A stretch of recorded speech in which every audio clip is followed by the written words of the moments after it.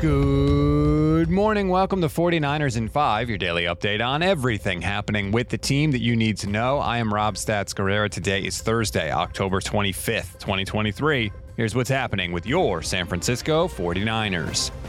San Francisco was off today, so there was no Kyle Shanahan day after game conference call. There were no press conferences of any kind, so we don't yet have an injury update. We're going to have to wait a few hours until Kyle Shanahan meets the media later today to find out how the boys are feeling after their second straight loss, this one to the Minnesota Vikings on Monday. Let's move straight to the audio portion of the show. Why waste any more time?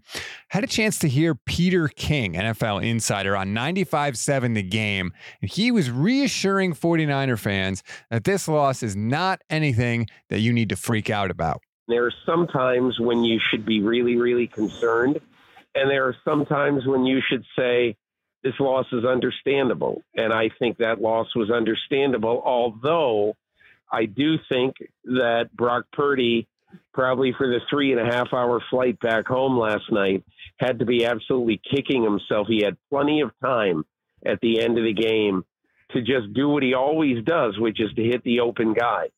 And what he tried to do on that last throw, from my eyes, is he tried to force it into a guy in a very small window where there was too many guys with the other jerseys on in coverage.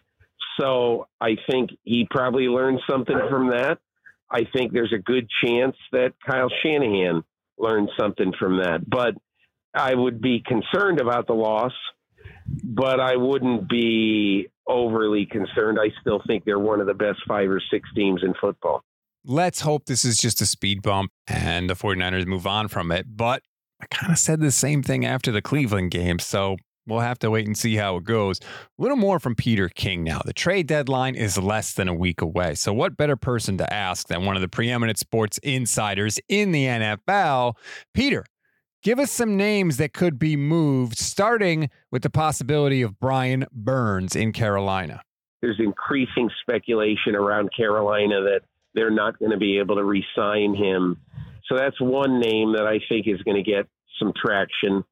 I think 2 other names are both Tennessee Titans. One is DeAndre Hopkins. I do think that if somebody makes even a decent offer, even with a day 2 pick, I think Tennessee would be motivated to try to do something. And the other one is, would somebody really step up and make a huge offer for Derrick Henry? I'm not saying a 2, 3, 4, and 5, a Christian McCaffrey type offer, because he's got a little more mileage on his vehicle, so to speak, in Derrick Henry.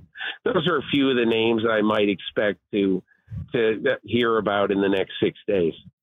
San Francisco clearly has a needed pass rusher.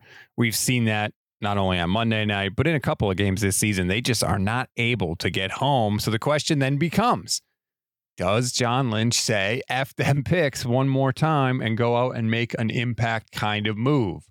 They've been willing to do it before. We all know the Christian McCaffrey trade by now. Also a smaller trade, but still impactful, in Emmanuel Sanders in 2019. They're willing to take swings at the deadline. Will they take another one? We'll have to wait a few more days before we ultimately find out. We always give you one thing to read, one thing to watch, and one thing you might have missed. One thing to read, I tell you about it every week, but I love it. Matt Barrow's Minutia Minute column in The Athletic is always full of a bunch of good nuggets from the Niners' most recent game, including this one that has a very scary Christian McCaffrey statistic that really made me shudder a little bit. If you want to read the column, you can click the link in the description of this episode. One thing to watch, the GOAT, Jerry Rice, was a guest on the Insiders show on NFL Network. He kind of called out his old team, the 49ers, a little bit for how they've handled the last 2 weeks. I will also put the link to that in the description of the episode if you want to watch it, so feel free to click there. One thing you may have missed, this might only appeal to me, but it made me chuckle. I thought it was cool, so I'm passing it along to you. We all know Christian McCaffrey scored at least 1 touchdown from scrimmage yesterday. 16 straight games, including the playoffs, that he has done that. According to OddsShark, if you had bet $100 on him to score a touchdown at the beginning of the streak and rolled over your winnings, at this point, you would be up $480,000. Man, it's good work if you can get it. If I only knew then what I know now, right?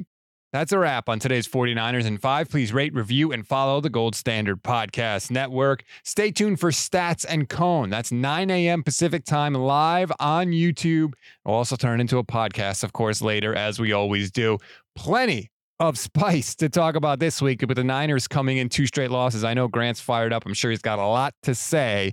So you're going to want to join us for that. Bring your questions and your comments as well. Try and enjoy the rest of your Wednesday, everybody. I'm Rob Stats Guerrera. We'll talk later today.